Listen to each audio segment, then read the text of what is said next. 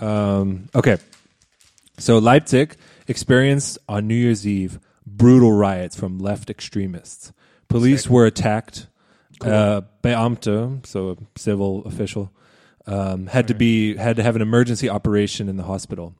The German police union, warns of the growing militants of the left scene. That's all I got. They don't even mention the RAF again. Oh, it's just in the title.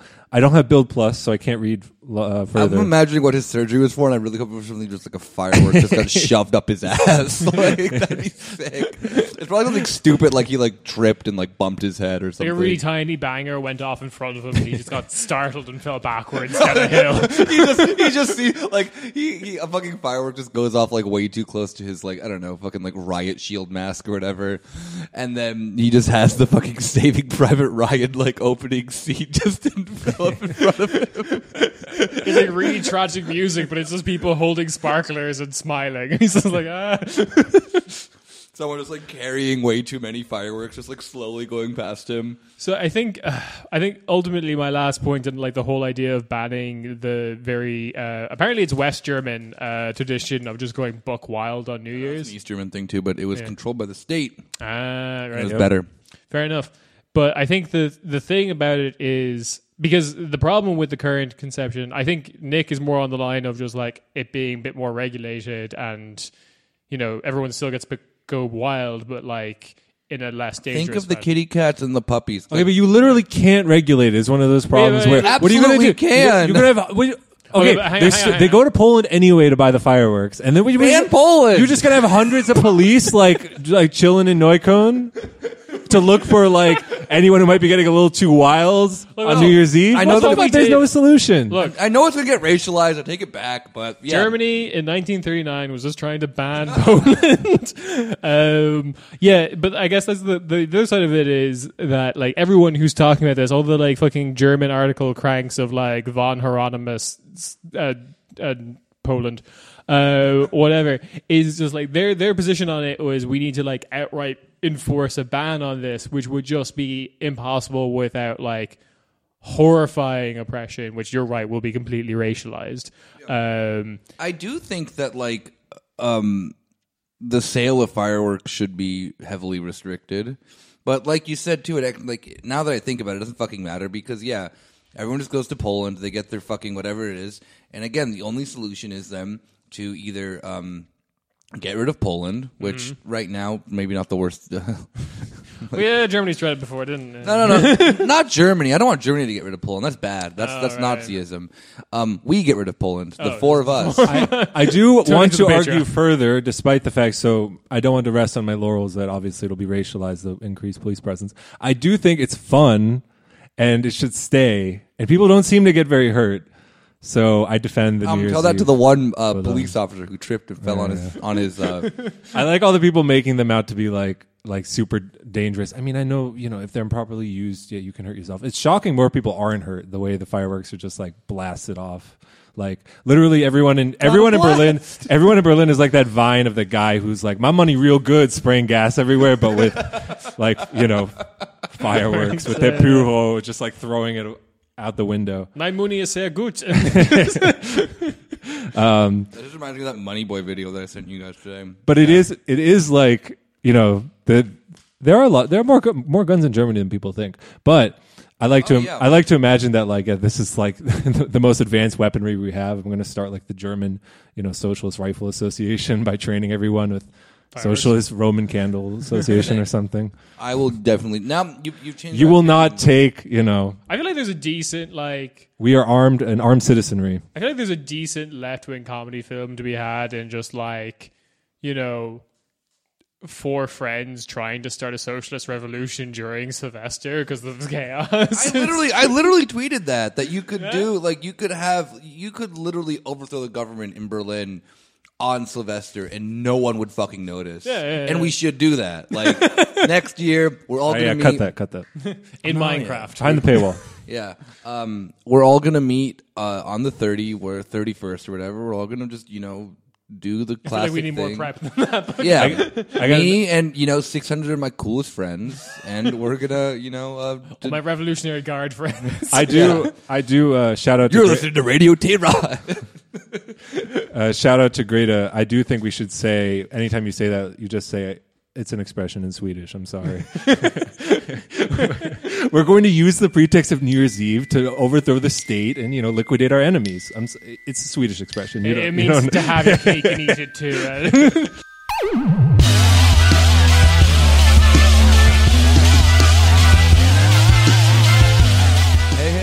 Welcome to your weekly Cornish Beatty in the new decade. We actually changed our name, as I may have mentioned beforehand. It may have gotten cut. With the recent troubles going on in, the world, geopolitics, whatever the fuck you want to call it. We're getting a lot of money now from one very nice Patreon subscriber. Mm-hmm. Happens to, be Ayatollah. All right, cut it again. Why? The people can't know about this. Oh. This is actually everyone... not everyone on Twitter, when people warn about like Iran has serious covert operations that they can strike back with. It's Ayatollah Khomeini giving us some money and then doing the podcast circuits and going on every left wing podcast. He will be on here. Like we don't know exactly. He's a busy guy. You've unleashed the potential. Yeah. We DM'd him on Twitter. He said, "Cool, I'll check out your also, pod." Mahmoud Ahmadinejad also got back to exactly. He was tipping his hand, Iran's hand. So you're now listening to Radio Tehran. Mm-hmm. I myself am Nick. It's me, Kieran. I have opinions on the Baluch. I think they're all dumb. I think that's comedy in Iran. Hi, it's Rob. And Yulia wasn't so cool. She was weirdly pro Shah, so we had to get rid of her in the new year. Now she'll be back next week. But we're kind of 2010s were weird. We were thinking that the socialism thing was going to pick up a little bit more than it did. Turned out to be a bit of a bust. So now we're not the good kind of busting that you do with your homies. And like a firework that didn't set off properly, and then you go to pick it up and it blows off your pinky. You have to be a police officer in Leipzig. It's more like those, like Rob was saying earlier, the Franco crank, where you when you bust on someone special and there's the Moroccan guard is looking on from a distance, slitting the throat of your enemies. Yeah, Franco crank. We were, I don't know, us and these smarter people who wrote articles were definitely reflecting on the fact of how. I saw this. Can you stop chewing? I saw this word like in the 2010s of was it like left populism and shit like that thrown around willy nilly, and I never I think we briefly touched on it on the show of what is it like? What is the Yasha Monk episode, the absolute king of all things populism, who in no way helped the right in every election this year. Mm-hmm. With his stupid fucking takes. But I think we briefly addressed it on this show for a second of what populism in Germany means. But I do think that now we kind of have to, I mean, that episode was more about Yashmunk being cool. How the liberal media used the term populism. We didn't really go into how we would use it. And what it even is, I guess, from a left perspective. But, we're here. We're going to do it now, finally. New year, new me. And the other podcast hosts, I guess. New us. So I guess we can talk a little bit about left populism. Is it dead? Has it just begun? I hear this Occupy Wall Street has a real chance. So let's hear them out. Imagine being an Occupy Wall Street person in 2020. I'm coming back around. Let's go. I just heard about it from this great new Aaron Sorkin show called The Newsroom. I don't know. Some dude on the fucking tram came up and told me about it. No joke, that actually happened to me. And I I don't know. I was because I tried to do Occupy Phoenix, and there's nothing to fucking. Wait, you on a tram? Yeah. In Germany? In Phoenix. You have trams in Phoenix? There's one tram, yes. and this Fancy. guy came to Wow. me in a fucking Guy Fawkes mask. Brother, it's time. And he handed you one? I was jealous of the trams in Phoenix for a minute there. Now I just realized they're terrible places. No, one time I was on there too, and there was a guy just dressed in full Juggalo shit, like face makeup and everything. Cool. Turned out to be my friend's neighbor. Yes. In Phoenix, where everyone knows your name. And they're always glad you came. So you may have heard your other favorite podcast do a decade in review. I didn't think of doing that. None of us did, so we didn't. Yo, but fuck 2010. All my losses were lessened. we have. I was thinking we should watch The Newsroom, which is a show that deals with the news that happened like 5 years prior, so it would just be a decade in review. It'd be great. It does all the hits. It gives a fair shake to Occupy. Yeah. It doesn't. Have you guys seen the newsroom episode where they talk about Occupy? Shut up. They it takes place like they're trying to make sure the story doesn't break, and they're just like, be quiet, and then some police officers come up and they're like, what's going on here? And he just stares at his uniform and he says, sir, why don't you be the first one to know that we've crushed Zuccotti Park. The police officers turn and shake each other's hands and say, Hug and smile. well, we got him. That's an actual scene from that show, which is so not the Occupy Wall Street thing. But I thought that you were like Guys, actually going I'm pitching it now live in the pod. Watching a series of The Newsroom. Oh God! As bonus I've content. only seen that scene, and You're I did. watching the whole thing, man. Oh God, no! I've only seen that scene, and I refuse to believe that was a real show. Oh my God! Doesn't seem real, does it? No, it doesn't. That seems like literally just like out of the fantasy of some. It was. I saw that. I know that it is. I saw Fuck that off. guy again in my Christmas viewing of John Wick 2. He plays a fireman. Does he also get approached and is like, "Sir, we need to tell you, John Wick, we need to tell you. we got him. We got him. He's been compromised to it."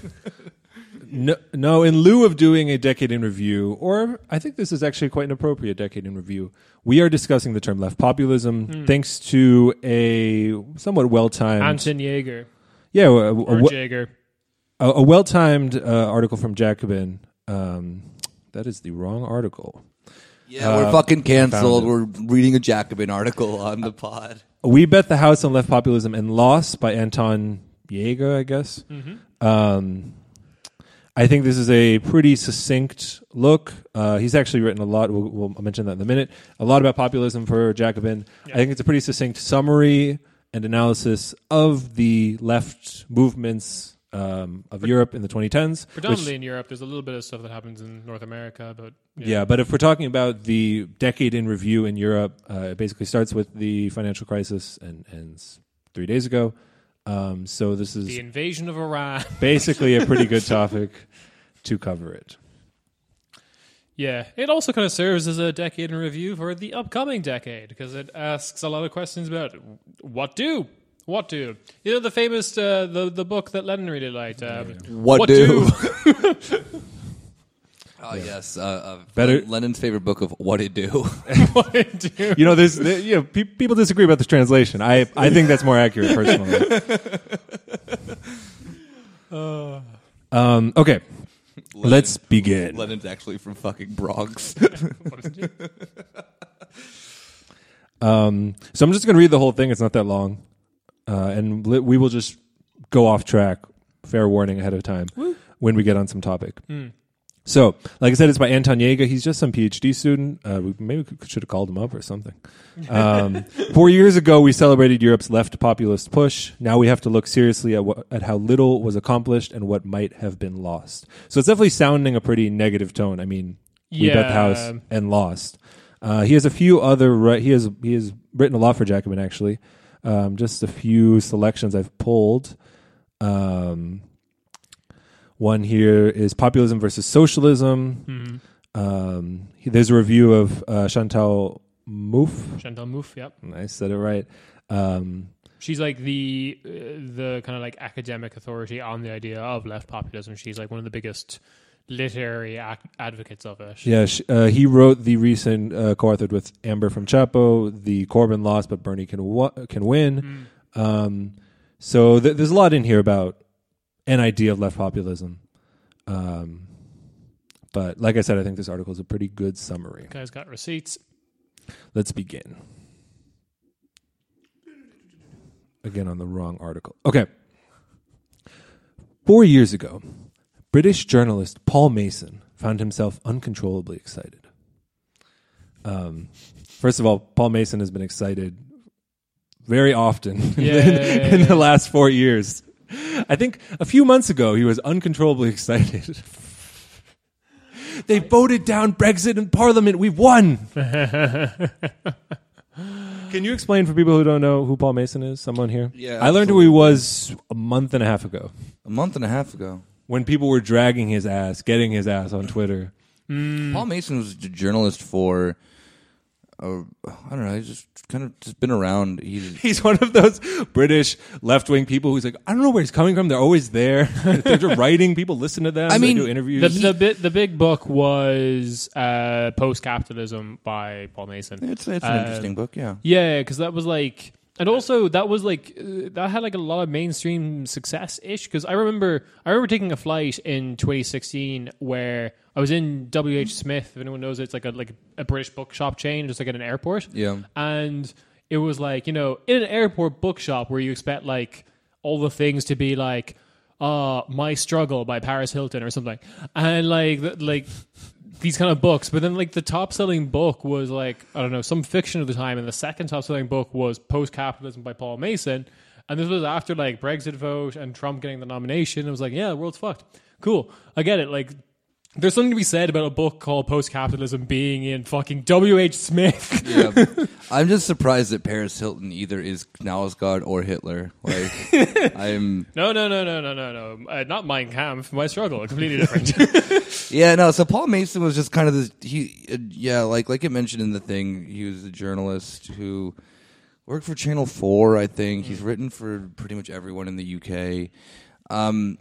Was always like on the left side of labor, kind of like just a typical trot in a lot of senses, but all in all, like working class background, this and that.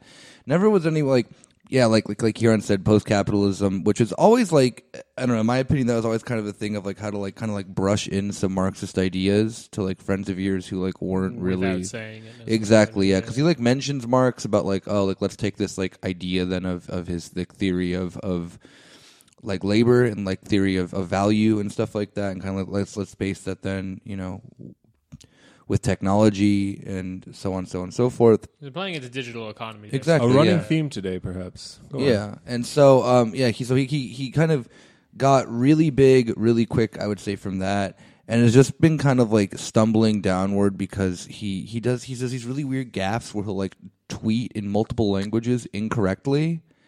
Whomst amongst us? Yeah, and it's just it's really funny. And he's like, I think the most recent thing, the thing that you were saying that then he just got dragged on Twitter for, was being like, NATO's good.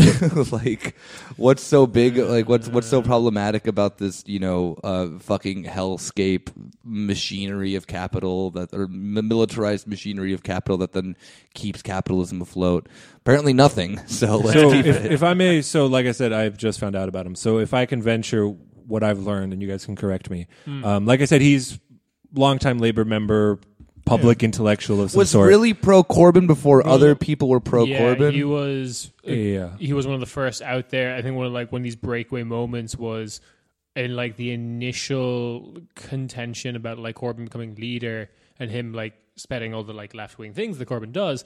Paul Mason was like, there's this great clip. I can't remember, of him being like, "Look, if you want a centrist Blairite party, form your own fucking fucking get out. party." Yeah, basically. Yeah. You're posting capitalism, bro. And he said this to a group of people who were just violently booing him. Yeah. Because he was always very good at being like a left wing member of Labour that would talk to the centre or right wing members of Labour. Never to any real benefit because they all fucking hated him. Yeah. So, but from what I understand, along with this being pro Corbyn, he was very, very pro Europe. Let's say the concept of He of loves Europe-wide Europe, left. It's very hard to be on the left and like NATO and not the EU. Well, yeah, and the can't EU square that and NATO. I love NATO. I don't fuck with the EU though. Yeah, I can't square that circle. You get one hit of Europe, and then it's like I can stop at EU. then you're defending 2% of national spending on defense. Yeah. Okay. So it's not a mistake. I think the Jaeger, our friend here, starts with Paul Mason for a very pointed reason, because he's saying this is. I think it's used as a telltale sign of this left populism. Let's continue on. How the mighty have fallen, basically. Well, where this leads you, Yeah. which we will discuss. Okay. Leaves you lonely on Twitter defending NATO. It leaves you, at least in 2015. He was standing in the middle of Athens' Syntagma Square, surrounded by thousands of Greek protesters singing songs and chanting slogans from the country's fight against the dictatorship of the 1970s. Ahead of him was Alexis Tsipras, leader of a 6-month-old government, now stuck in a protracted battle with European authorities. Tsipras had been campaigning for a no vote in the referendum scheduled for the next day, launched as the last move in a standoff with the Eurogroup and the International Monetary Fund, IMF, for those who don't know. Thank you, Jacqueline. Mason himself had been following these events closely for Britain's Channel 4 News, as well as informing followers on Twitter and drafting rousing columns for The Guardian. Mason was hardly alone in his excitement. Jacobin published dozens of articles on the drama. In a July 2015 video, the American anarchist David Graeber said that Syriza would, quote, bring down the international financial system, end quote. While philosopher Tony Negri, always up for a revolt, thought that a, quote, true social Europe was now incoming. You're telling me that an anarchist defended Syriza?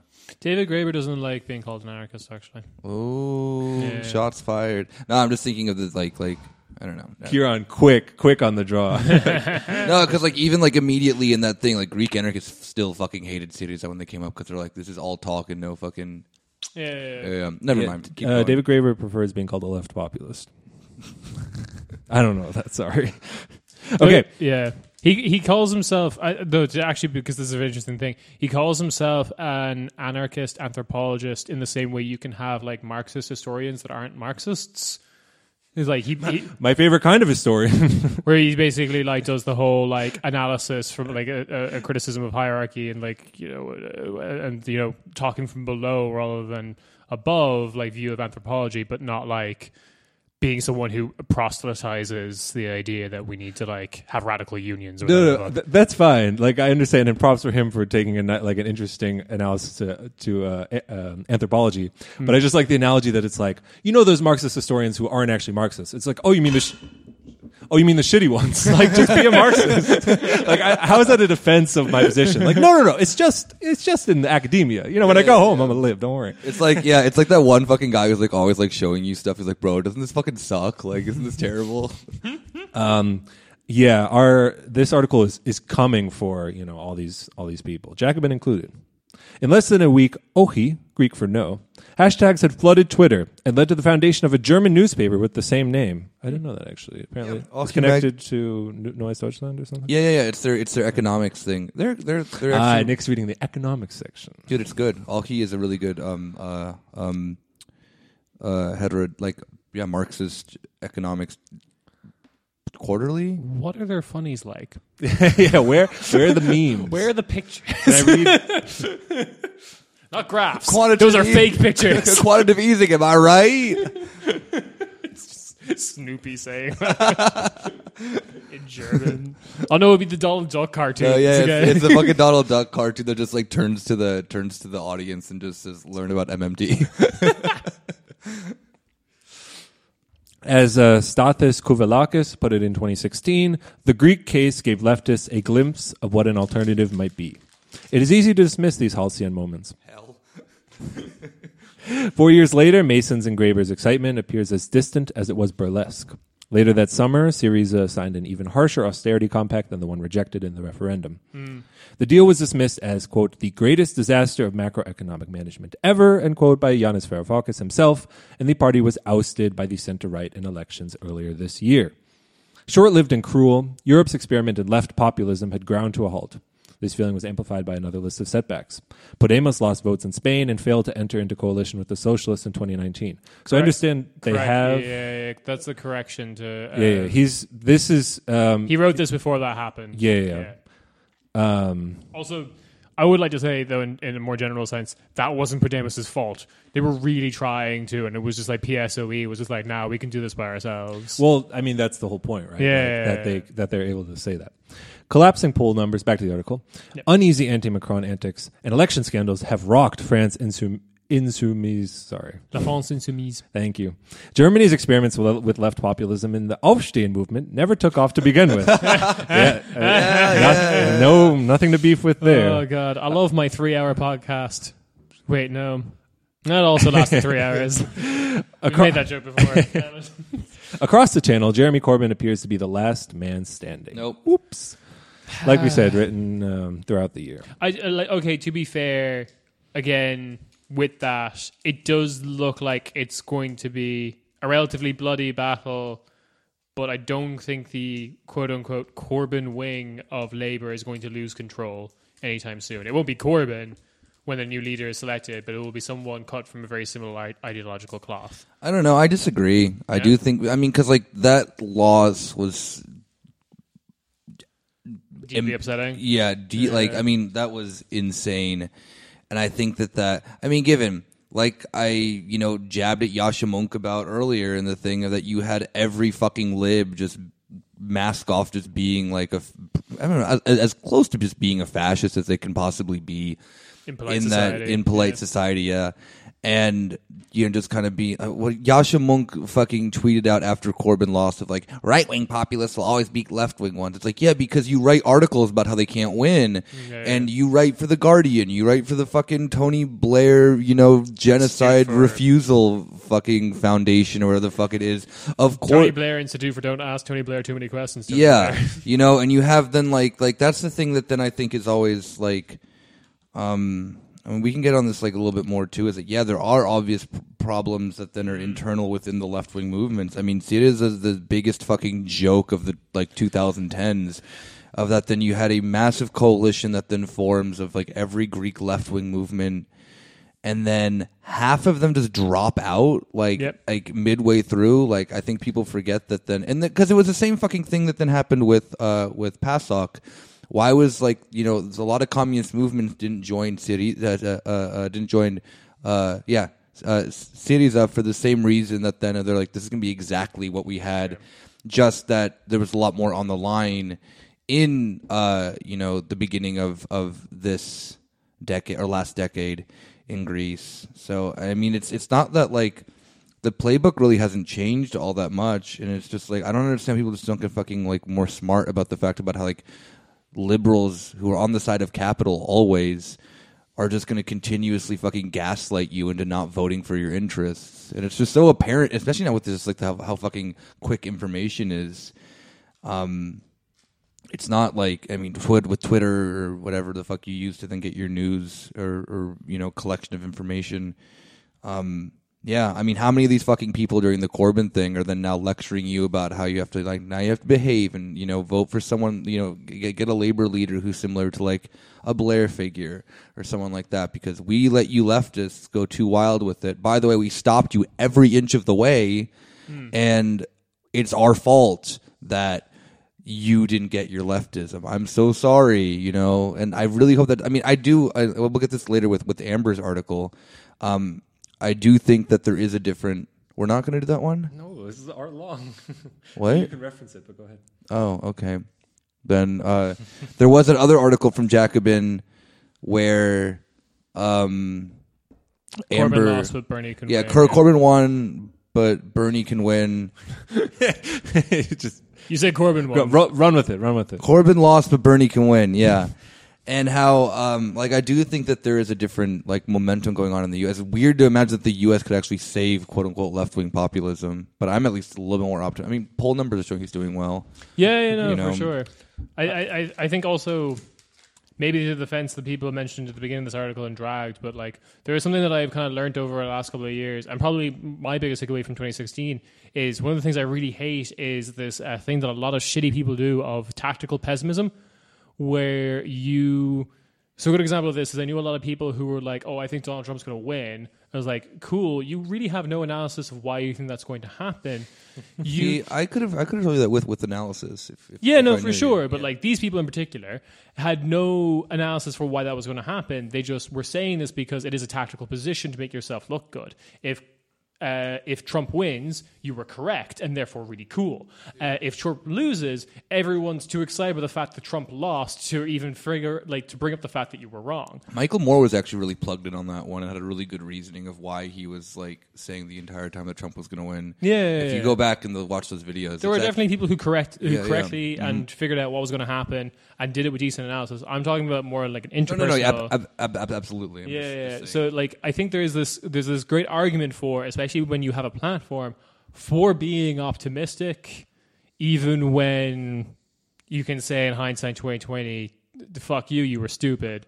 Like people are listening to you. The difference between like a decent party getting a nice vote could be like the amount of optimism on display by people who have a platform. But yeah, fuck anyone who does that tactical pessimism thing. It's so common. I hate it. They're all shit eaters. God damn it. Bro, I swear to God, in fucking 20, whenever the next German election is, AFD is getting a majority. Don't ask me why. I hate everything. Before we go any further, I feel compelled. I have to call out Nick. I don't know if you know this about Yasha Monk, but he has a lot of issues with self-esteem. And actually, his therapist told him to, have a mantra, or to envision in the world like what you want to be. So you're making fun, like when he says right-wing populism will always be left-wing populism, like that's just don't kick him when he's down, man. I say that when I get on stage at a comedy show for confidence boosting. That's not just me pacing back and forth just in the bathroom being like, right-wing populism will always be left from. Yeah, dude, that is your 8 Mile moment. That's my mom's spaghetti. Yes.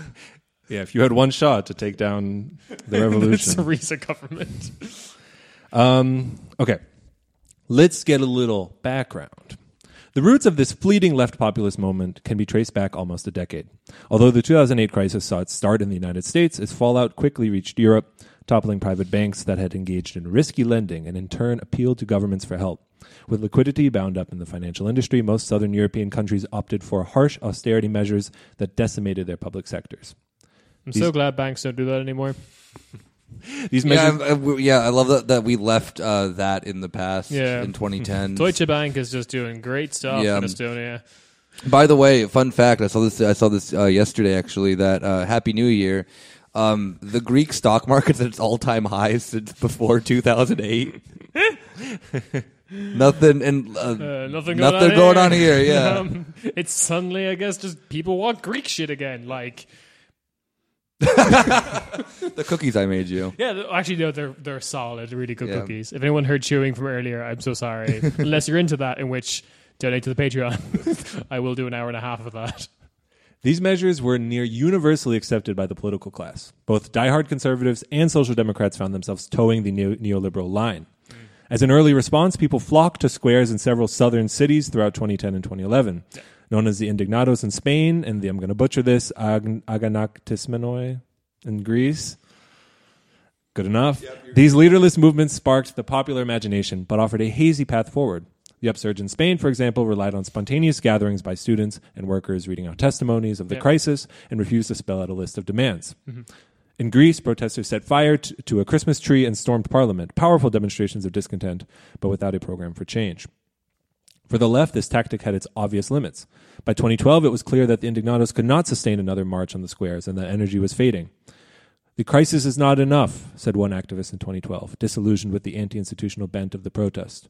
Without a solid leadership, the movement would become prey for demagogic adventurers and cynics. Yeah, the Indignados... okay, so I guess this was happening in other countries as well, and it was like... it was... bit broader than this. They're focusing on the Spanish and Greek example, particularly because they were definitely the biggest. I think the Indignados, like in total, was the biggest. I think something like fucking. I have it somewhere in my notes here in the Kieran's lifetime notes of everything. But I think at some point the Indignados had total. It brought out like 8 million people in a country of 40 million. That's quick math, 100%. I nailed it. But but it was a massive movement. But yeah, it was very, very similar to Occupy. Occupy, I think, explicitly got their influences from shit like this. And in general in Europe, because this also happened in Portugal and Italy and other parts of the world. I think France did similar things. Collectively, this was all called Take Back the Square, or Take Back the Square movements, where it was all, which works really well in Spain. If anyone hasn't been to Spain, they have like these really lovely public squares that were like, I don't know, built off fucking Cuban slaves. But still, they're really nice. Plaza de España, they're all called that. And they're really pretty. And they have fountains, and when it gets really hot, you can just like fucking dunk your head in. It's great. Yeah, it is worth pointing out. I don't think the article mentions all of these things, but there's a lot of interconnectedness, at least in inspiration, because you have, the Occupy movement that comes back to Europe, and the Blockupy movements, and you have the Arab Spring going on, which obviously is kind of a symbol for a lot of people, especially this new interconnected internet aspect of it. We'll get to that later. But then the article is setting up here, I think it's laying out this populist moment and acknowledging that the practitioners, the actors of the moment, realizing that a further step is necessary, and this is where he starts to, I think, get at his idea of the kernel of populism, how populism relates to the party structure of Europe, and what that dynamic tells us about populism and potential leftism. European left populism was born out of a moment of reorientation. Realizing the transitory nature of movements such as Occupy, the idea was to finally return to the party form and seize the state. This move into party politics was tracked by a sprawling academic literature. Populism not only became the favored buzzword for pundits, it fueled a consultancy industry in which politicians sought out advice from scholars on how to build dikes against populist tides at home. I wonder who that could be. What? Our good old friend Masha Young. But on the other side of the barricades, Argentinian theorist Ernesto Laclau became the prime evangelist for figures within Syriza, Podemos, and France Insoumis. Though Laclau passed away in 2014, just before the moment reached its peak, his populist credentials were impeccable. He had been close to Hugo Chavez and openly supported the Kirchner government in the early 2000s. Since his post-Marxist turn in the 1980s, Laclau had urged the European left to leave behind both outdated appeals to class and to go on the offensive on a new axis, the people versus the elite. Wait, what?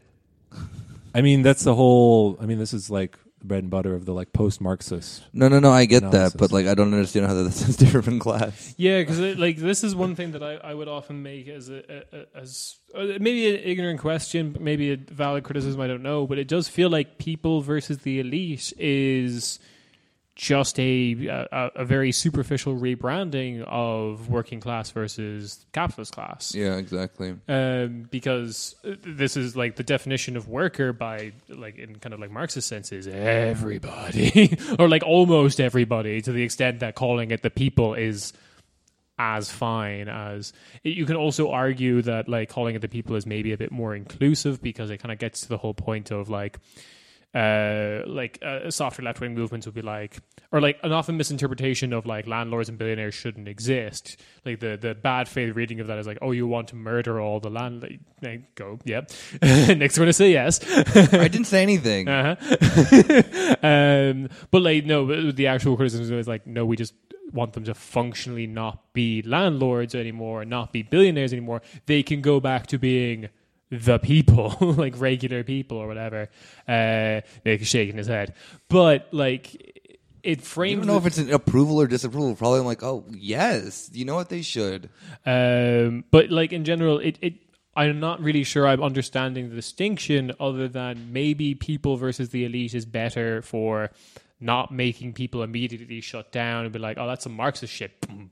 Like, I'm not going to listen to you, lefty loony. Boom. So 2 points. I think one, on that latter point, I do think a lot of people see it as like Yanis Varoufakis, for example, because DiEM25 brands themselves as, I think they use the word progressive more than populist, but not using socialism, Marxism, these words, because they think it's a dead end. And in that case, it's like, what if we just rebrand and get the idea in this other way? I think maybe a little. They even had like a thing of like the Progressive Manifesto or something like that. Was one Progressive of International. that was it. That was it. it. Carr's new book. But it is a yeah. Like there's definitely problems with that. I think there's. Like to reiterate that point for anyone who doesn't know, the DiEM25 reasoning for that would be twofold. There's the like Eastern European fear of going back to what they had before, and then basically absent, by the way, from you mean this better? article. I just want to point out. Yeah, for sure. I just want to point out that there's almost nothing about Eastern Europe in here. It's all Southern Europe, and then Well, because Eastern Europe just doesn't have they just have centrism. There is. Well, no, the centrism is what we'd be voting for if we were there because the other parties are worse. Well, No. It's worth pointing out because you're in fucking Greece or Spain being like, oh, you can't say Marxism, and it's like this isn't Eastern Europe. I mean, So Yeah, wait. No, the Southern Europe problem though is that all the neoliberal center left parties are basically still called the socialists. Yeah. So that's kind of where the branding is ruined there. You'd have to like constantly be on the back foot of explaining. upgrade to the C word. You're like, yeah, so there's that. But like you have problems of like Hollande's party was called the Socialists. Yeah. And he brought in all these fucking shitty ass labour reforms and was basically ousted for it and replaced by Macron, who also came from the Socialists. Like, yeah. They're the two most socialist people definitely. of the 21st century. All I want to say about this people versus elite. So I think whatever we can come back to that tactical debate, I guess you can call it. But I do think it reflects the ideology of this post-Marxism from Laclau, Mouffe, all this that's been coming around since the 80s of the idea of a people, which the most extreme adherents of this post-Marxism says that technology and new conditions have kind of thrown out the old playbook. Everything's different now, and you got to look at these. And people aren't separated by class. There's a mass of people, and then there's the elite who rule them, and that this can somehow replace the old analysis. What I think the people does is, I think kind of wrongly and superficially, again, this is just the structure of the theoretical structure. The people says it's not materialist. It's you can be the people if you're in the street, if you want to be the people. And I mean, obviously, you need. I mean, like, if you're not part of if you're petit bourgeois, you probably need to help the working class revolution however you can. But it retains a materialist analysis that is stripped away, I think, in this populist analysis, where if you're there, if you're the people, you're the people. If you're the person, you know it because you're being a person. You're the person, and it's a much more flexible term that I think loses its efficacy by broadening itself for the moment or whatever it is. People in the streets, elite in the sheets. That's a good description of the petty bourgeois for sure. Yeah, so actually, I just found my notes there about regards to Is this what you wrote in 2013? Yeah, pretty much. Wait, what else is in here? Oh man, so much is fucking. I have shit about Sartre. This is a great book. Hand tie. That's a different notebook. I draw my own when there's no internet. When you can't get your hands on a printer. This is okay. So the thing with the Indignados was so I think I have some of my numbers here. Yeah, it was 8 million out of a population of total 40 million, which is fucking ridiculous.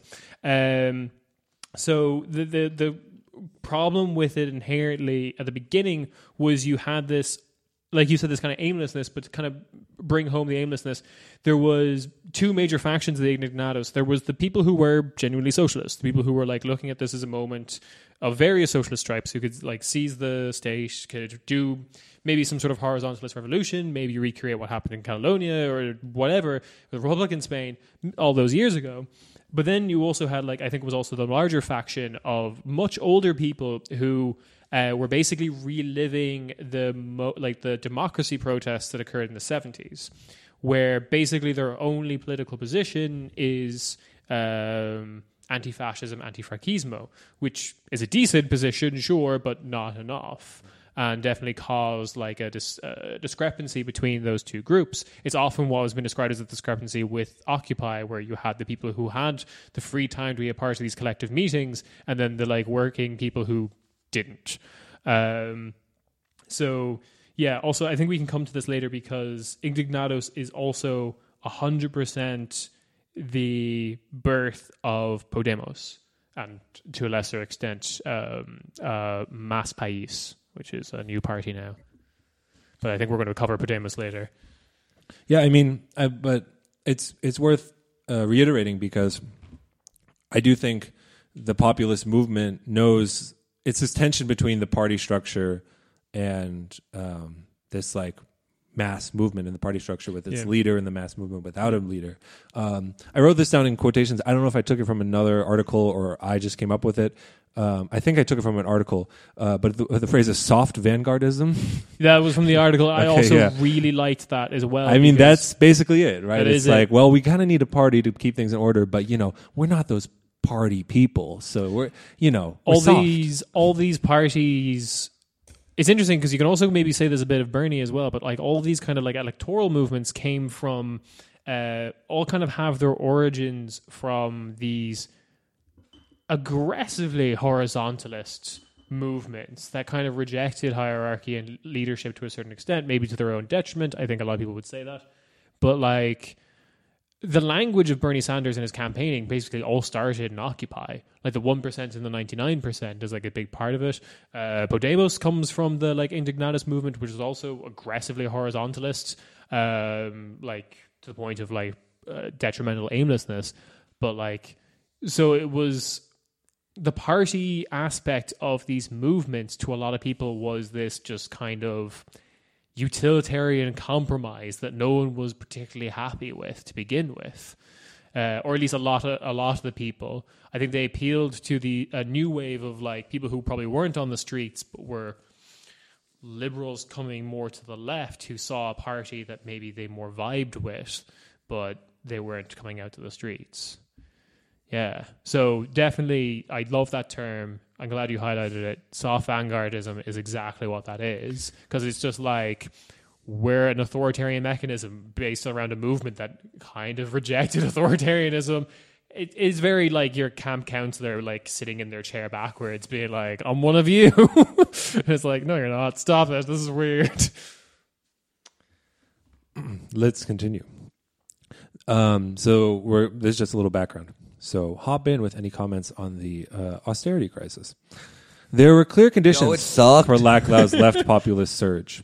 European party democracy was facing a historic crisis, exemplified by the complete inability of the Greek Social Democratic Party, PASOK, to come up with an alternative to its Euro dictates.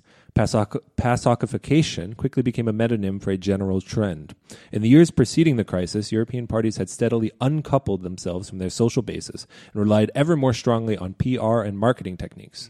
The result was increased volatility, more power for technocrats, and an utterly disorganized working class. The fact that citizens first responded to the 2011 austerity measures spontaneously in the streets pointed to the tightness of their repertoire. Their options were either the referendum, the riot, or the angry Facebook comment. So at the end there, I guess, is pointing at with the quote utterly disorganized working class and the power of policy in the hands of technocrats, as he'll point out later, often unelected European technocrats, and the political culture kind of drained of any. I mean, it's just the end of history time. Yeah. The option is just to go out in the street. Yeah. So this, one could argue, is giving credence to Laclau's theory that this is the only option left, or just on a very pessimistic note, like this is all you can do now. It's not going to work, but I understand why people are going out in the street. This is for anyone who's like maybe a hard time visualizing what exactly he's referring to and what this is kind of like an opposition to is, I think we've talked about this before on the show, like Clintonian left-wing politics, Blairite left-wing politics. I think it's Jacob Hamburger, which that's his real name. I love that. He's like, how do I rebrand and be, accessible to the people? What do people like? Hamburgers? All right. You just like a whole board of just like Jacob French fry, Jacob hot dog, and just Jacob hamburgers circled a million times. Jacob Smoothie King. But yeah, he wrote an article called "Can There Be a Left Populism?" back in Jacob Ford F-150. This is back when the term left populism was being like used to describe this shit, because I think it's worth pointing out that a lot of the term populism definitely didn't enter like the zeitgeist or whatever the fuck until like well after these movements were happening. Yeah. And he described what the response was as a response to depoliticized center left, where it was just, as you're right, it was just like center left politics, but it was all branding, like 100%. I think Obama was very much the last successful ruse at that, I think. All the hope imagery but there's nothing of substance actually happening in the background. It was like watching a movie. The last time the football was pulled in front of us. Yep. It'll never happen again. That's why I back this new upstart, Pedro Sanchez in Spain, leader of the PSA. He seems to have his head on straight. Yeah, Pete Buttigieg for president, baby. Yeah, I hear this Macron guy is doing well in France. Yeah, I bet I heard they really like him. You know, he's from the Socialists. That's all good signs to me, baby. Yeah, I'm still like kind of thrown for a loop about how that is still a thing, and now like I mean, some countries did it more than like France, obviously, like you said about like Hollande and Macron like what, we're socialists, like me and my fucking consulting firm that then is fucking making all of every move that I do is pretty much done by like I don't know, like just a team of fucking ghouls from mostly the wives of your best friends. That's how French politics works. Yeah, or like I don't know. Like Italy does the same thing too. Like, there's no actual like every party claims that they're the socialist party, but they're not.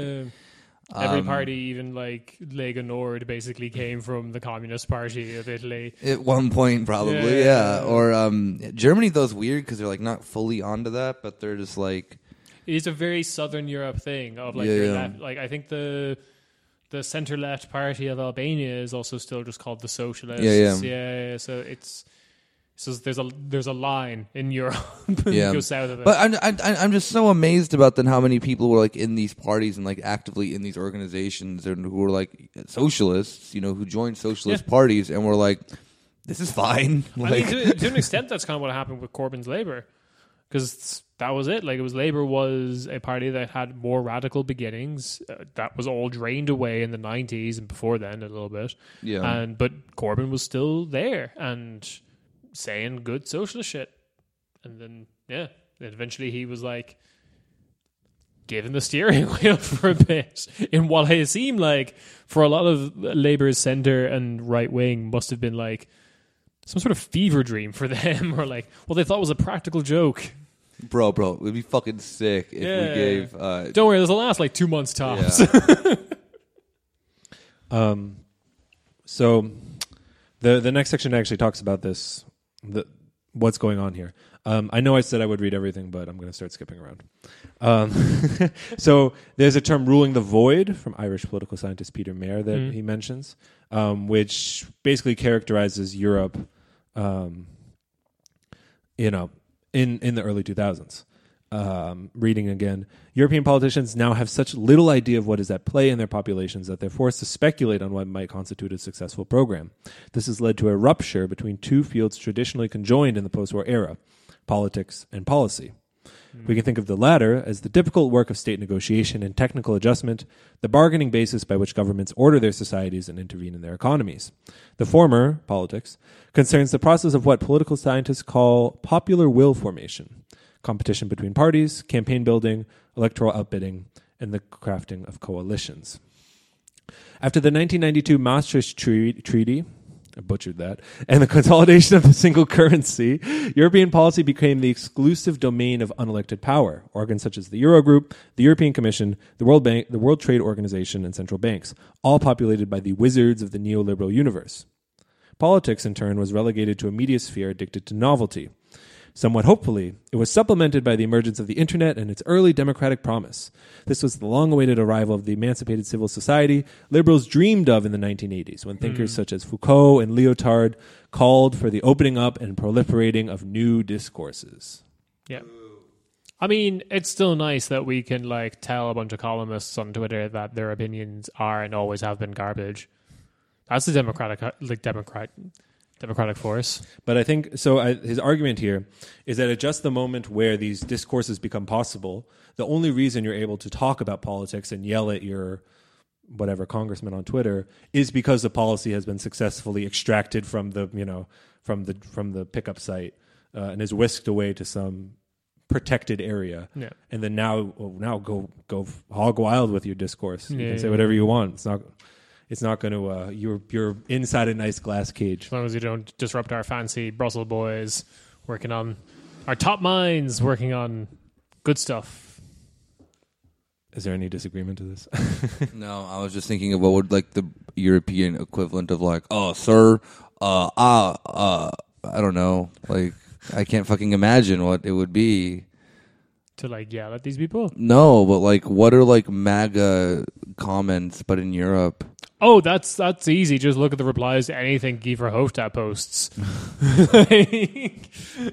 But it's not nearly as fun as like a dude who lives in like suburban America who thinks that he's working class because he has like I don't know, his brother's a cop or something. I don't fucking know. It's basically everyone in the north of England who thinks they're working class because they have a flat cap, and then they like yell at Guy Verhofstadt because he's going to turn Manchester into Xinjiang or something like that. Cool. Yeah. The second part, other than the policy, the internet side of things is, I think, very important. Partly because the 80s, when fucking Laclau and Mouffe are writing about that post-Marxism, is exactly when the internet's getting big. It is, I know these ideas existed before, but it is really when they're like, the future will be just interconnected web, this very utopian idea of the internet. Yeah. And I think that when you talk about like, wow, everything's changing, we're really re-scrambling the deck. A lot of the ideas come from that, this idea that the technology has changed material conditions to such an extent that new things will be possible. I do think there's that underlying faith in a kind of technocracy. I mean, in the fact that the technology will open something up, make new democracy possible. I think this is a current that's kind of underappreciated in the whole populism thing. I can speak more to the American case, but with Occupy Wall Street, like Elizabeth Warren went there too. Yeah. And a lot of it was since then it's been huge for the US left.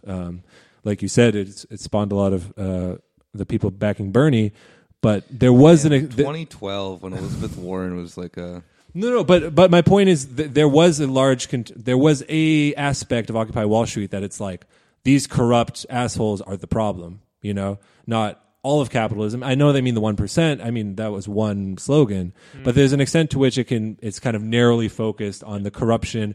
They're just they're not running the machine right. We have such a great machine now that we've gotten through our new technology, and they're messing it up. This is my perfect internet. That is the thing, though. I think about that ultimately becomes problematic. I think within all these left populist movements is that then when you kind of do this like weird end of the way that I just kind of see this is like, how do you make socialism but you're still kind of a Fukuyamaist?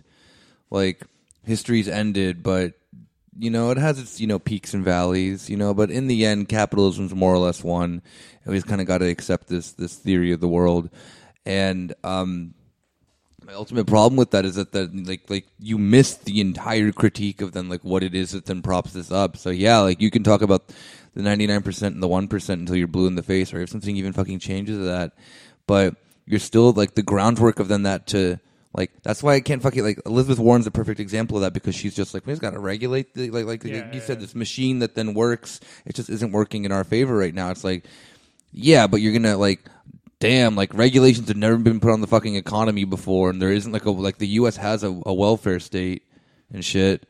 Like, okay, make new regulation, and then what? And then you're gonna have 30 years later some like Reagan's fucking Gundam Reagan coming from the sky to then just deregulate everything. That's the way. That's the season reality jumped the shark when Gundam Reagan came into it. But like I think this goes back to the vagueness of the terms problem again. Yeah. Of like the 1%, not like what 1%? Like 1% of 303 million is still like 3 million. Like that's a fucking ton of people. Yeah. Who do you mean exactly? Because again, I think you're Elizabeth Warren types who are thinking, oh, the 1% are the corrupt politicians and business. That qualifier is put onto it rather than like Yeah, like you said, the whole machine. Well, all right, so I know European listeners get annoyed by the American focus. To bring it back to Europe, you do have movements coming out of... Did you know Europe has capitalism too? coming out of this milieu, like the 5-Star Movement, for example. I mean, that's a perfect example about how it's... Like, no one knew what that thing fucking was. Like, just seeing everyone trying to contort themselves into a weird fucking pretzel Rubik's Cube shape to try and describe this party. You have a similar aspect. It's maybe even a better example because it's more varied in the Pirate Party. I mean, you have aspects that are very close to the left populism and aspects that are close to the 5-Star, depending on the country. Yeah. And so you have this... The vacuousness of the term is exactly what lends itself to all these different, like, technocratic formations. Speaking of technocratic, God damn it, 5-Star Party is just like they're cool. They're doing change. They're doing good stuff. That party was founded by like a failed tech entrepreneur, like co-founded with Beppe Grillo, who like in the party charter has forced people to use his proprietary software for all their like direct democracy shit, and that software does not fucking work. There's like so many reported examples of like when they ask the membership to vote on a crucial like vote that's happening, because the whole idea of 5-Star is all the members get to vote what the MPs vote. And whenever there's like a really crucial vote on like should Italy do the racism, like re-annex Ethiopia, what? Third time's the charm, lads. But the system is like reportedly always lags, and people can't get their vote in on time. Like the whole thing is, yeah. I'm sorry, I'm just imagining just like an Italian man just being, no, I didn't get to vote on the Albania vote of if it Italy. Who we do the racism to? I love the idea. My Italian accent is very Jamaican. The Jamaica could be Italy too if you fucking voted for it on time. For it, yeah. I love the thing too. Just quick about 5-Star Movement is perfect. I love this one because of that just mess of what it was. And I remember seeing it's named like a shitty pizza place. Yeah, Mamma Mia. I love seeing whenever there's a few people who are left over from that party who will post in Jacobin. And then what is it called? Libcom.org or whatever. Just like is like, I fucking can't believe my dear leader. Yeah, I can't fucking believe that you let these fascists. It's like, dude, you didn't know what this party was when it started either, you fucking dipshit. No. And I love I love the like purity politics are always kind of a thing that's just really funny. But my favorite Twitter account that I had to actually like stop following, but I love that because that is the perfect thing that happens every time when that dude posts something of that. Like, cause I think he could still be a part of 5-Star Movement. I don't know. Italian politics make no fucking sense to me. No. I'm not gonna hate someone because they're a part of a party that then may or may not have been a thing that could have been a good thing because no one knew what they were. Yeah, there is like there. I thought I had it down here, but there is.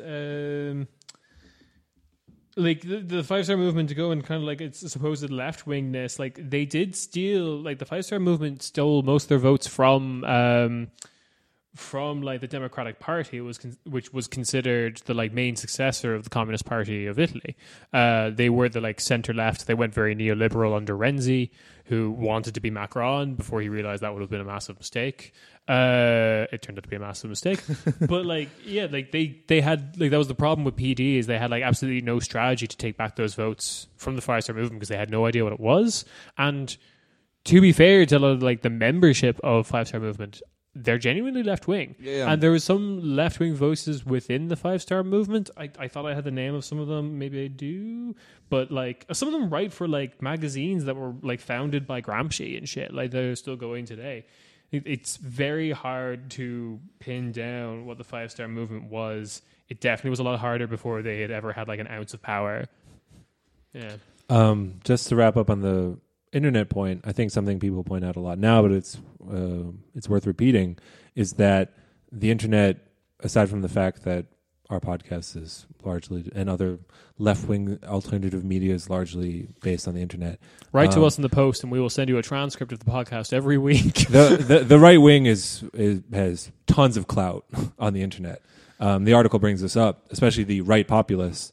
to stay in Italy, for example. Oh, yeah.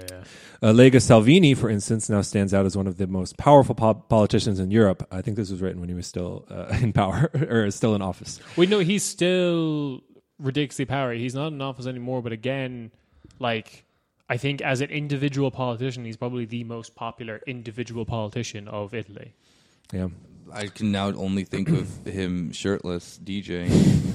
Yep. So can all his followers. His genius was marrying an existing regionalist party founded in the 1990s to stave off southern leeches with a new digital arsenal. The latter was geared towards clicks, shares, and sound bites. No less than 3 million followers received daily updates from Salvini on Facebook and on Twitter. Quote, Instagram. Matteo is a phenomenon. His Instagram Doesn't game mention is Instagram. His Instagram game is fucking phenomenal, and it's so strange because it's mostly like him sharing recipes. Like, I don't understand it. It's mostly him playing Fortnite and yelling. DJing. He has topless. 50 million followers. DJ Salvini Dice.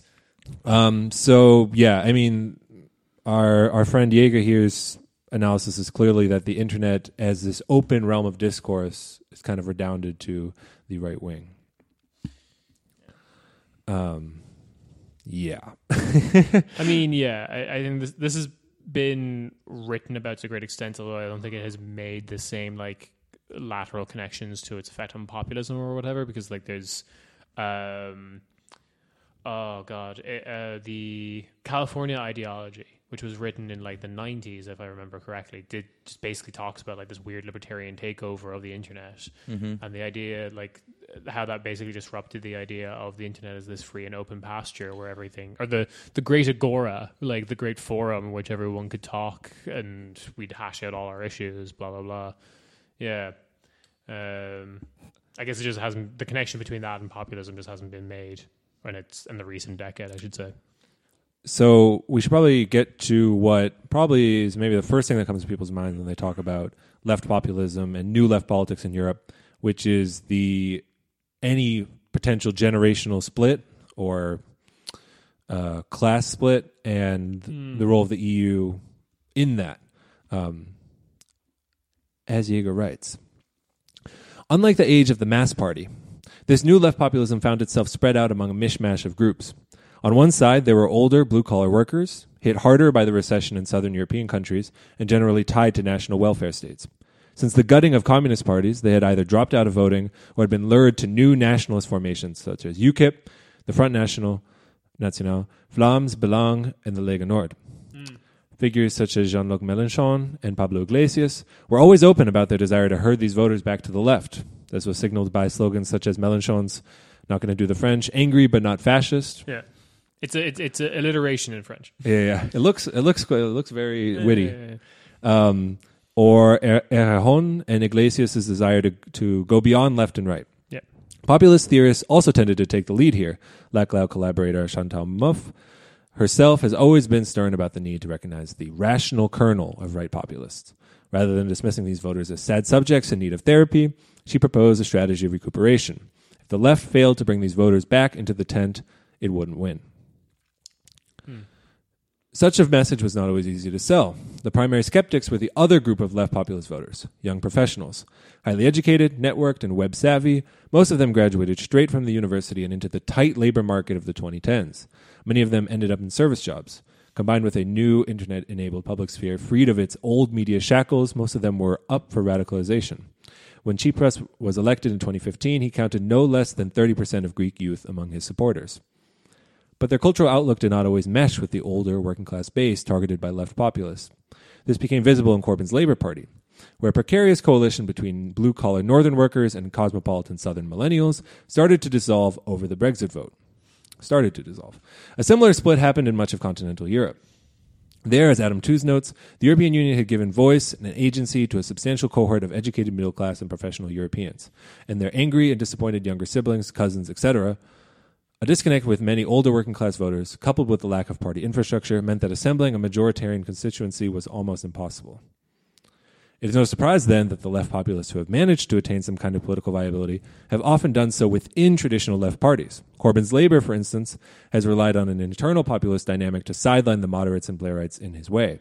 The same holds for the Belgian Workers' Party, which has evolved into something of a mass representative of working class union politics in the country. We love them. We love them. Wallonia is the only good part of Europe at the moment, which is really a cursed thing to say. So I to a certain extent, I kind of hate this argument, and I kind of like it as well, because it is an interesting way of looking at things, and this is also basically accounts for the split. A part of Podemos split off and created a new party that was originally called Mas Madrid, because it was only running in Madrid politics, but then it's now called Mas País, or More Country. And that is basically the side of Podemos that is 100% exclusively going for the like young, millennial, professional kind of vote, completely disregarding the traditional working class base, which... Now that I say that out loud, that could be an interesting strategy of just like, we're going to have two separate parties that will always work together. But the other time is just like, I also kind of hate this dichotomy as well, because first of all, it feels like you're capitulating to a narrative that was constructed by people who didn't construct that narrative in good faith. Like, this reminds me of all the kind of like Guardian journalists who are like, Labour lost the traditional working class in favor of like diverse urban millennials, and it's like, well, no, okay, cities are where all the poor people are. Diverse people are also working class. Students are also working class. Like, I don't understand this dichotomy. And then like you realize their definition of the working class is like really, really couched in cultural signifiers exclusively from the 70s that have like all faded away. Like, to be working class, you have to like smoke 30 packets a day, be really into greyhound racing, and like start hooligan street fights around football. Like, that's working class, and that will always be working class. And you have to have a certain accent. Like, it just feels like a dichotomy that like shouldn't even be entertained by the left to a certain extent, because it feels like one that's very false. It feels like we're absorbing the capitalist definition of working class. Yeah, we do. We like definitely fetishize it. No matter whatever the country is of, yeah. I mean, I think it's in the sense too of like that we as working class don't want to see ourselves as working class, even though we very clearly are. I mean, everyone's middle class problem. Exactly. Yeah. It's just like millennials have just done it of like I went to university and I did this and that. It's like, I went to university and I'm fucking making like little to no money. I'm jealous actually then of the fucking dude who's or woman who in Germany has like a job in like a factory or something like that then, or like as a bus driver or whatever, then like, stereotypical like, oh, you don't want to then have these quote unquote working class jobs. Like the stigma that then has always been traditionally against it. It's like, dude, they make more money than I do and they can't really be fired. Yeah. Like, that's sick. Like, I really wish that there was more of an attention to that growing up. Of that, then like, hey, being working class, 1 is good. 2, it's like you're probably part of it, and 3, like,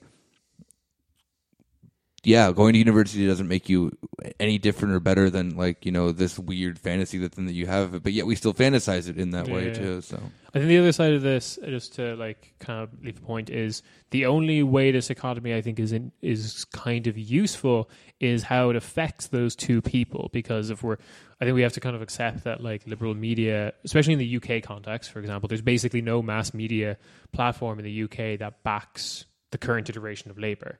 Like the most left-wing paper in the UK is The Guardian, and they're more on the side of like a right-wing Labour government. They literally endorse what's it called every time now?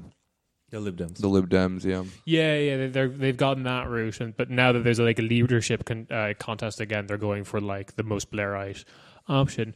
But this is like, when that exists, you have to kind of acknowledge the fact that you are within this like completely liberal controlled media space. Like they've won the culture war thing, as much as that was in any way significant. This is the only way it's significant. But it has managed to convince two things. One, that it's convinced this traditional working class base that everyone in the city, everyone who's diverse, everyone who's a student is rich and doing much better than they are, which is 99% of the time not true.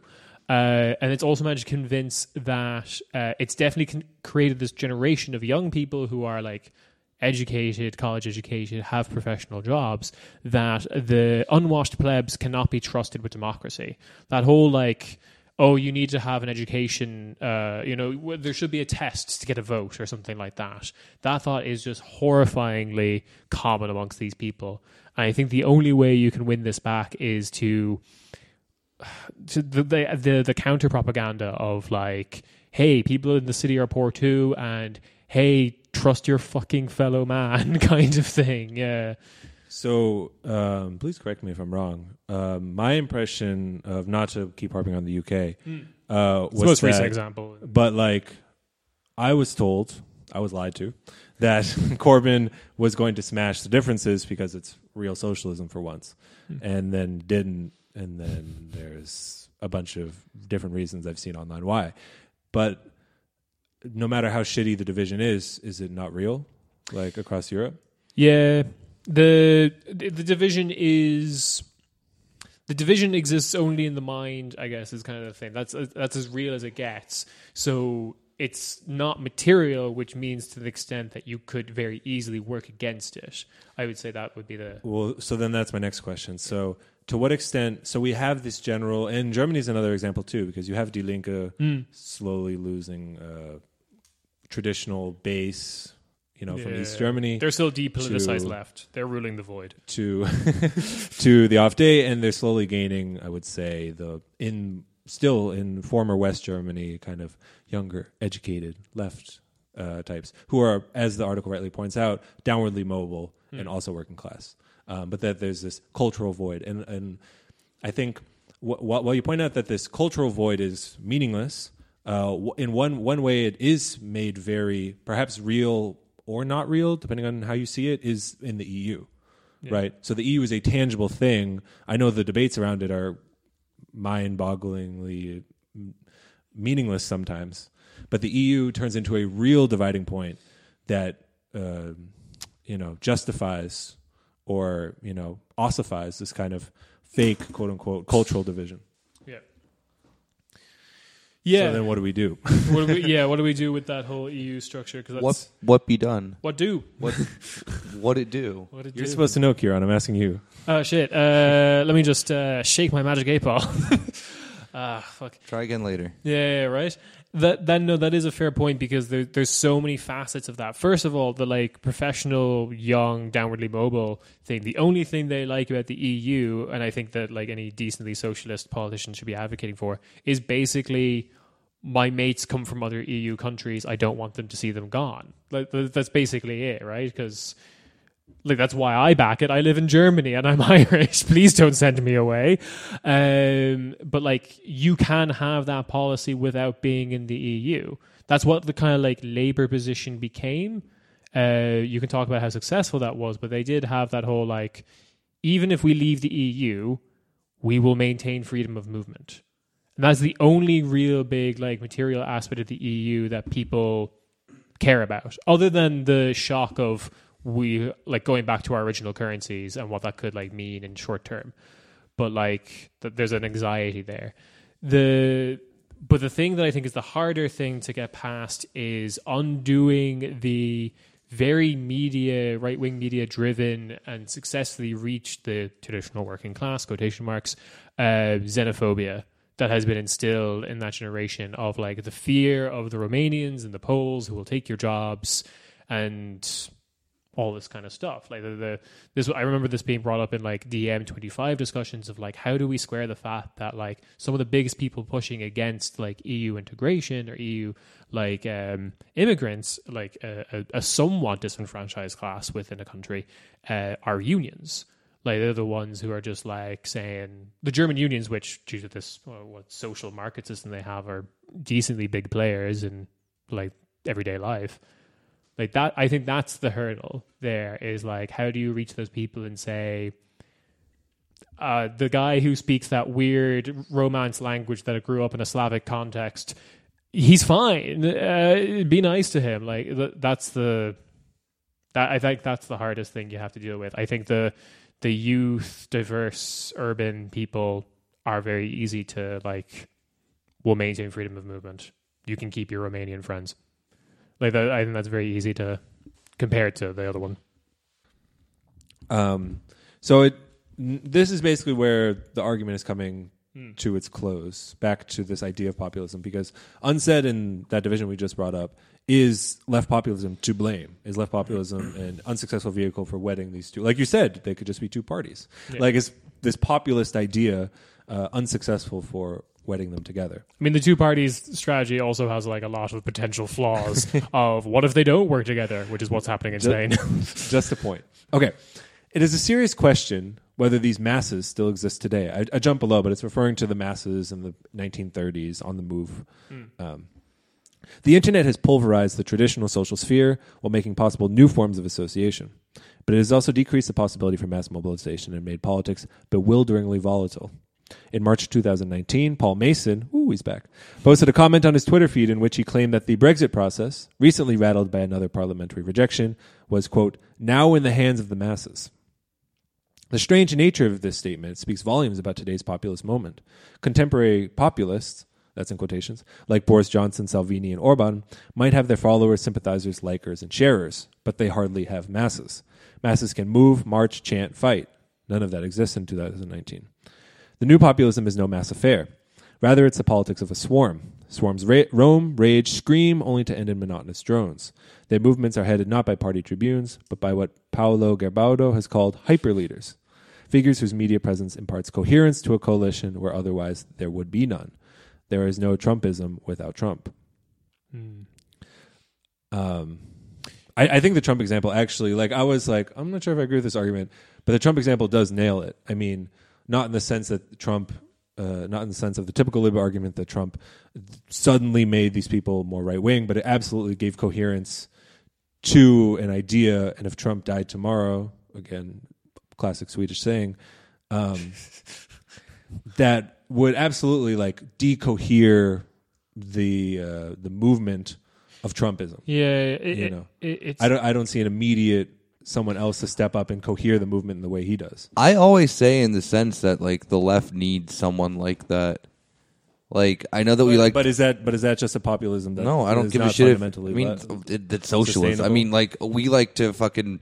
I love this then with leftists who don't want to admit that we have our fucking daddy issues, where it's fuck, for Christ's sake, we all except for maybe Kieran fucking non-ironically worship Marx and Lenin and Engels, and I worship my dad.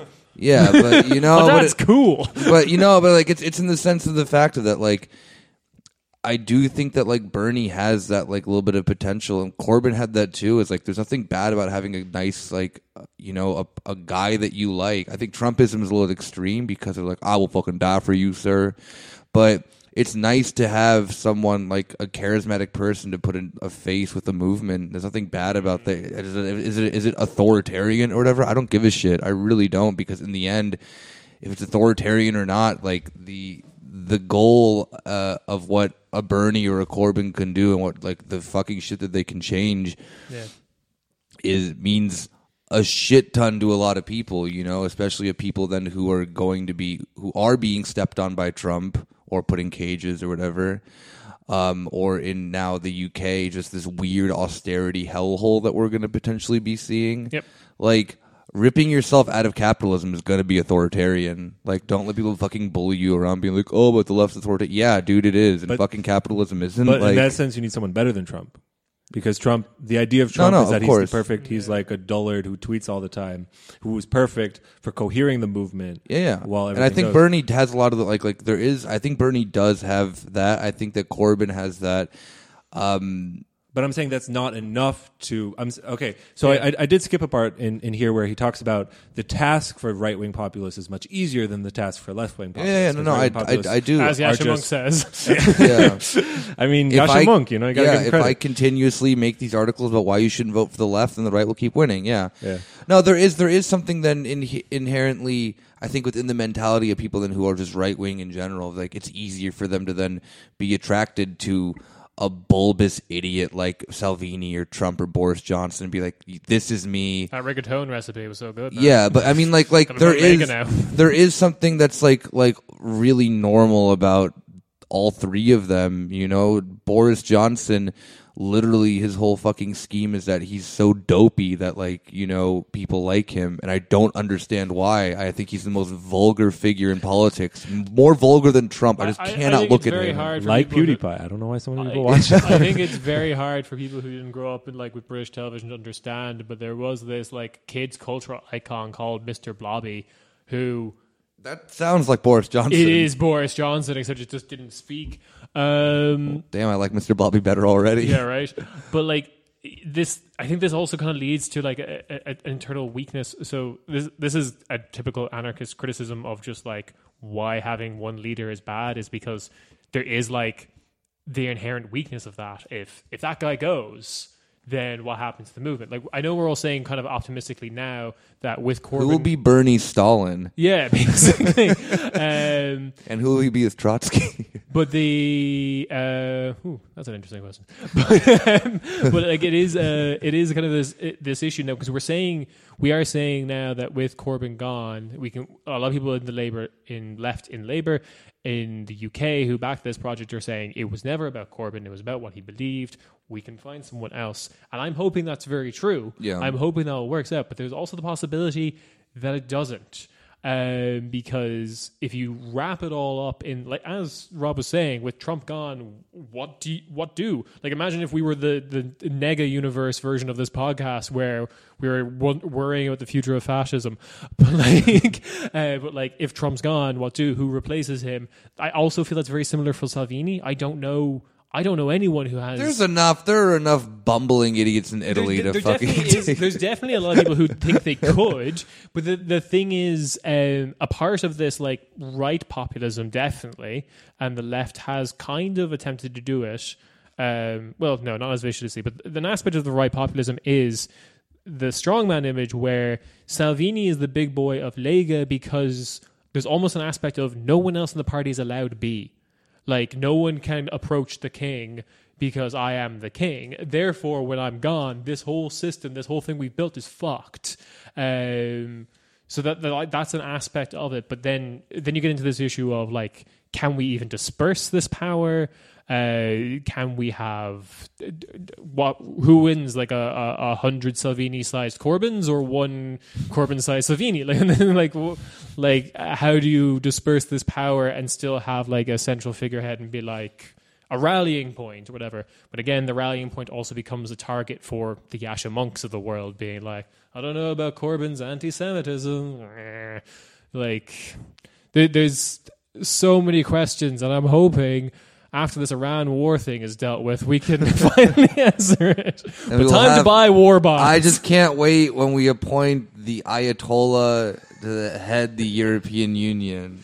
Guys, I literally, sorry if this is like makes me privileged or whatever, I literally forgot there was a fucking war with Iran starting when we were talking about this stuff. I was like, these are hard problems, so we can work through them. There's a fucking war that's about to... Oh. It's sometimes the problem of when we have this podcast is like we focus on European politics and there's like all this shit going on elsewhere. I'm like, on a counteract though to that, like I kind of think of it in the sense of like we have not about the Iran war. I want to forget about that as quickly as I possibly can. Buy war can. bonds. Buy war. Yeah.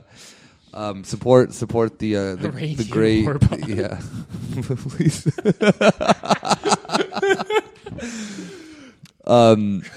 I'm just thinking of like the scenario of a leader then who was not very, who wasn't like a Salvini or Corbyn or Sanders, and like the one that comes to my mind is Tsipras.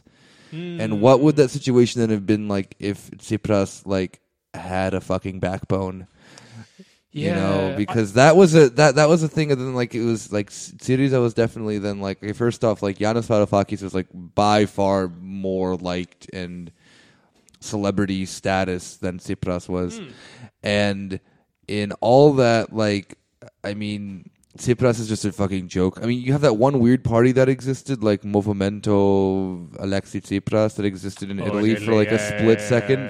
But they tried to make him into this figure that he just couldn't be. I mean, the given socialism stuff, don't really care. I just love. I just love He's so cool. He's a thought. yeah, but it's like what would that have then been like if like let's say like the roles were switched around and someone like Varoufakis then headed that party and then Tsipras was then in the role of I could that have maybe done something different in Greece? Like would that then like would he have been able to stand up to Europe and the IMF and the ECB or whatever the austerity or I mean we have like the transcripts of what like Yanis did with speaking with like Wolfgang Schäuble and stuff like that, but that kind of I don't know, like what would then that movement in Greece? I mean, Syriza got fucking decimated, like horribly, to where parts of the party left, joined other parties. They had to fill in, like, they had to scramble for people to fill seats, and they got, like, liberal YouTube celebrities to fill the seats. Like, it was garbage. There is a kind of a counter to my own point, I guess, or, like, my concerns, which I think we might see tested particularly in the United States and maybe the UK to a certain extent, which is rather than what the right-wing populists are doing, which is, like, the one central figure, and as soon as that figure is gone, all the other underlings are going to draw out the knives and start murdering. That woman who's from Fratelli d'Italia, like, as soon as if Salvini's like killed in Minecraft, she's coming knives out for like everything he's built. I guarantee you. But like, sorry, I'm just imagining still like a Greek YouTube star being like Georgios Rassismos or something. Yeah. Subscribe to my playthrough of Tetris where I read the Elders of Zion conspiracy theory. So it's put into the record on Google. So like, I think the thing that we're seeing in the States maybe more so than the UK, but the UK did a little bit of this as well, that might be tested, which is almost, you have the cult of personality at the top. You have this like, Jam Grandpa and angry Brooklyn Grandpa. But you also have like a celebrity left-wing council kind of forming, I'm thinking like in the States with the Squad, as like these other figures that help build the movement. That's kind of like what I'm thinking. I think also in the UK, similarly, you have, not only do you have Corbyn, but you also had like John McDonnell, who was like the shadow chancellor of the Exchequer. That's where all the like the big dickhead, fully costed socialist policies were like really coming from. He was like, Corbyn was the face, John McDonnell was like, and here's the idea fully planned out. I think that kind of shit I feel like just doesn't exist with these right-wing movements. Like, we really, like, to find the fucking gals, to find the, like, fail sons and whatever, and the weird shit they're doing in, like, Hungary or whatever, we have to go digging. Whereas it's very easy for us to find out about these, like, left-wing movements and the, like, right-hand man, the other, like, trusted people, I think. I think that might be the way to disperse this, so you're not completely dependent on the one guy at the top. Yeah, true. But we have to see how that works out for Labour. I think the end of this article will clarify these arguments a bit. I just want to make a note. Clone Bernie, and then we bring him to a planet that's very far away, and then he makes his socialist army. Make them all duck-sized Bernies. Yeah. And then they threaten to create socialism with their undead Bernie army. You make a Bernie centaur, which is the body of Bernie, and where the head of Bernie is just the torso up of a Bernie. Just Bernie Sanders. No, but with 6 limbs. I feel like the dungeon master being like, "Oh, but you're all concerned with the question of the leader when it's the populist form that's the problem." Yeah, no, it definitely is. I think we just need to fucking just go back to normal socialism. But yeah, how do? Also, by let him be asking that question. By the way, Bernie Stalin is Tulsi Gabbard.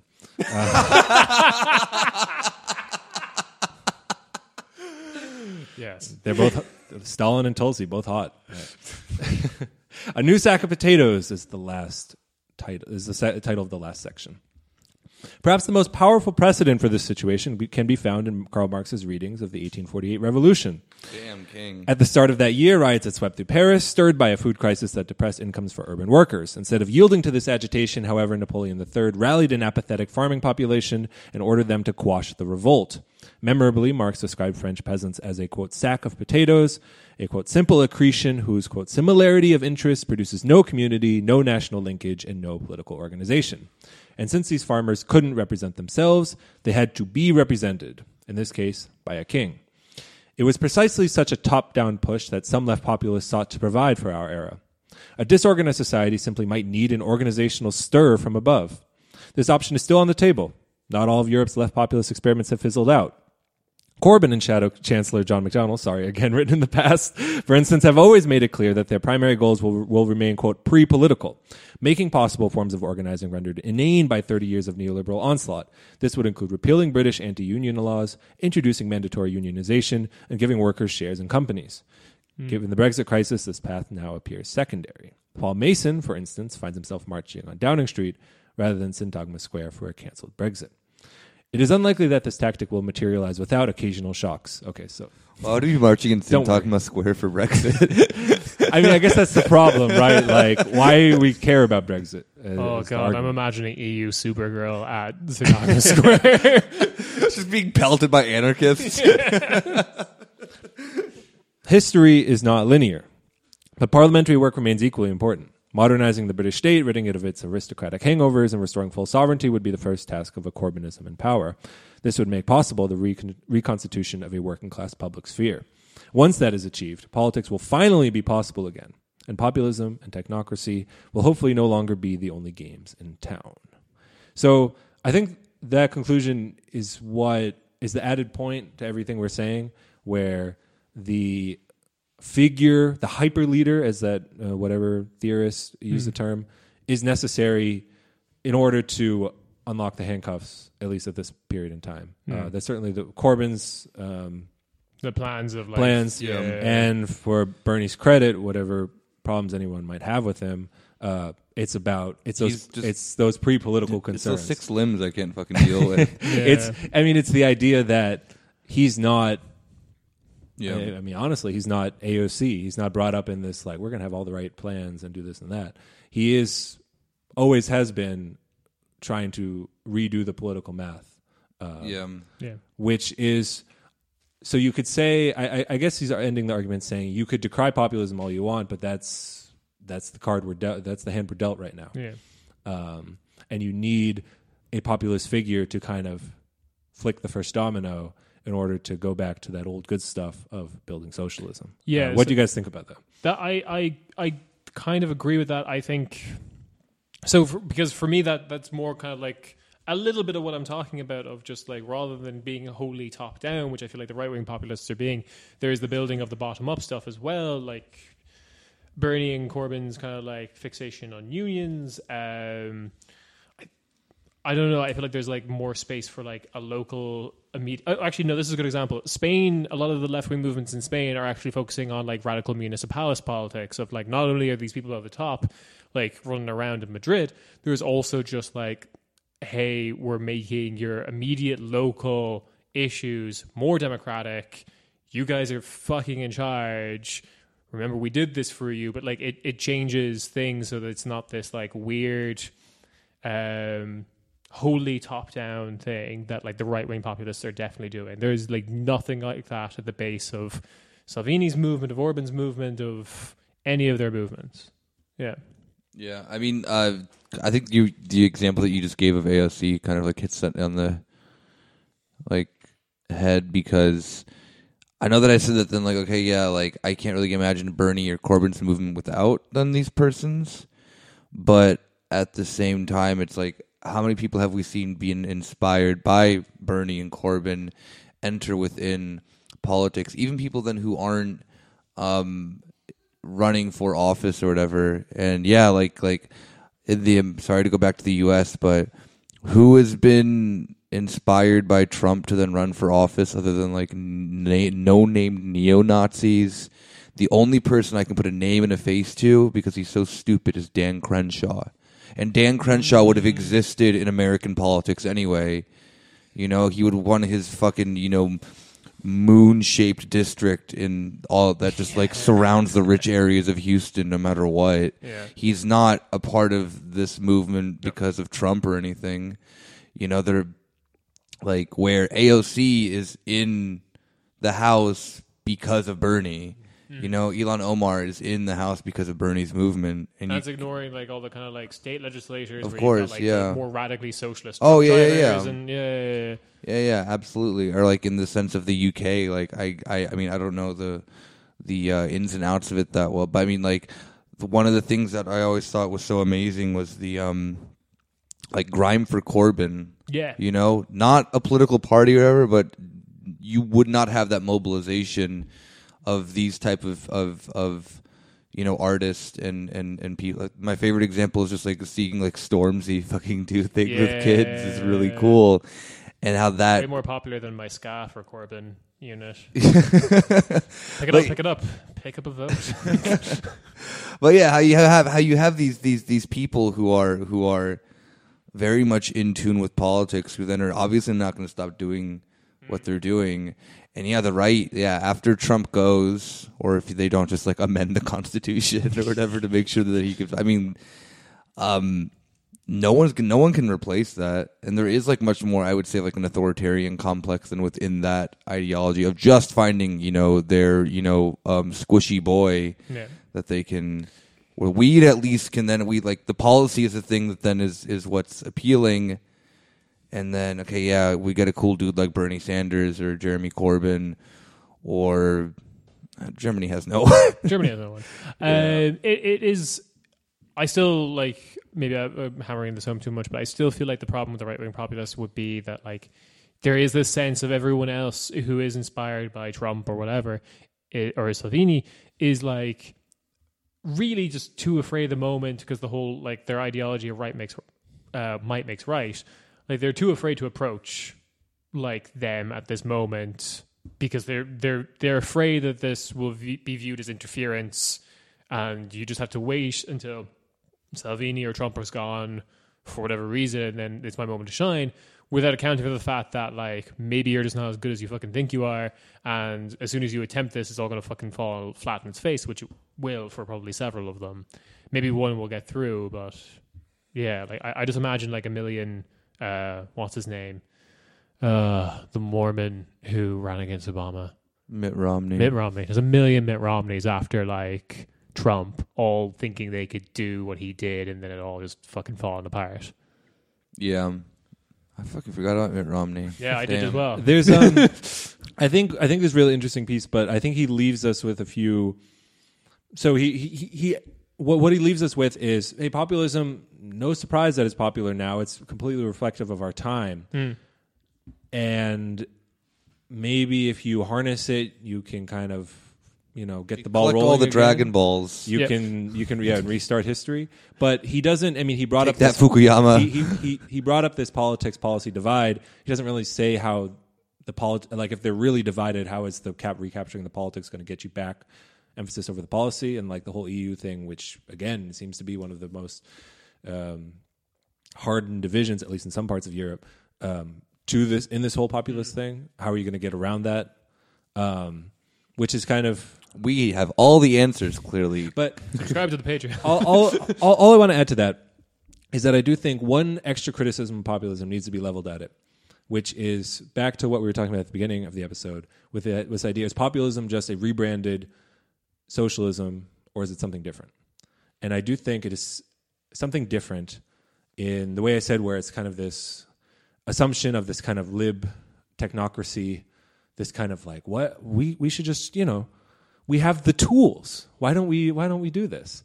And I think more theoretically, populism accepts and reflects the end of history. It's not a mistake that it was the mid 80s where this started becoming popular, and it's now where it's taken hold. Because Marxism, you can argue what's the real underlying, what's the foundational thing of Marxism. Juicy labor kernel. I do think one of the, and if you look at Marx's life, It's a theory. Being cool. It's a theory of history. And when there's no more history, how the fuck are you supposed to theorize history? And so what you have in populism instead is a dehistoricized mass. There's people. There's a mass. Who knows how it got there? Who knows how it's changing? Show up and you're part of it. You know what I mean? And I do think that's, while you can say that reflects the age more, I do think the lack of history is fundamentally like a block over people. And the technology can't, you can't reshuffle the deck in terms of, how did we can start from scratch, or we can do this, we can do that. I mean, because that's materially not how anything has happened. So I do think that's, you can't whisk that back with just one leader, which would be my point. Not that helps that much. Unless it is Nick. You're welcome. Yeah, I mean, I guess on that note, fuck you, Francis Fukuyama, for canceling history. We're going to bring it back, History didn't just die. It was assassinated by capitalism in order to make you accept or better yet, it expropriated the tools of analysis you might have to consider a problem such as the global warming or something like that. Damn, that's crazy. I really like the idea of history being cancelled by Francis Fukuyama, as if he just tweeted, just being like, guys, I looked into some of history's past tweets, witch burnings, genocide. I'm not making any conclusions. Just investigate yourself. But if you happen to like history and you think that it's a cool, treadmill of how we go about this class struggle thing, then you're in the right place. I don't know. I don't fucking what?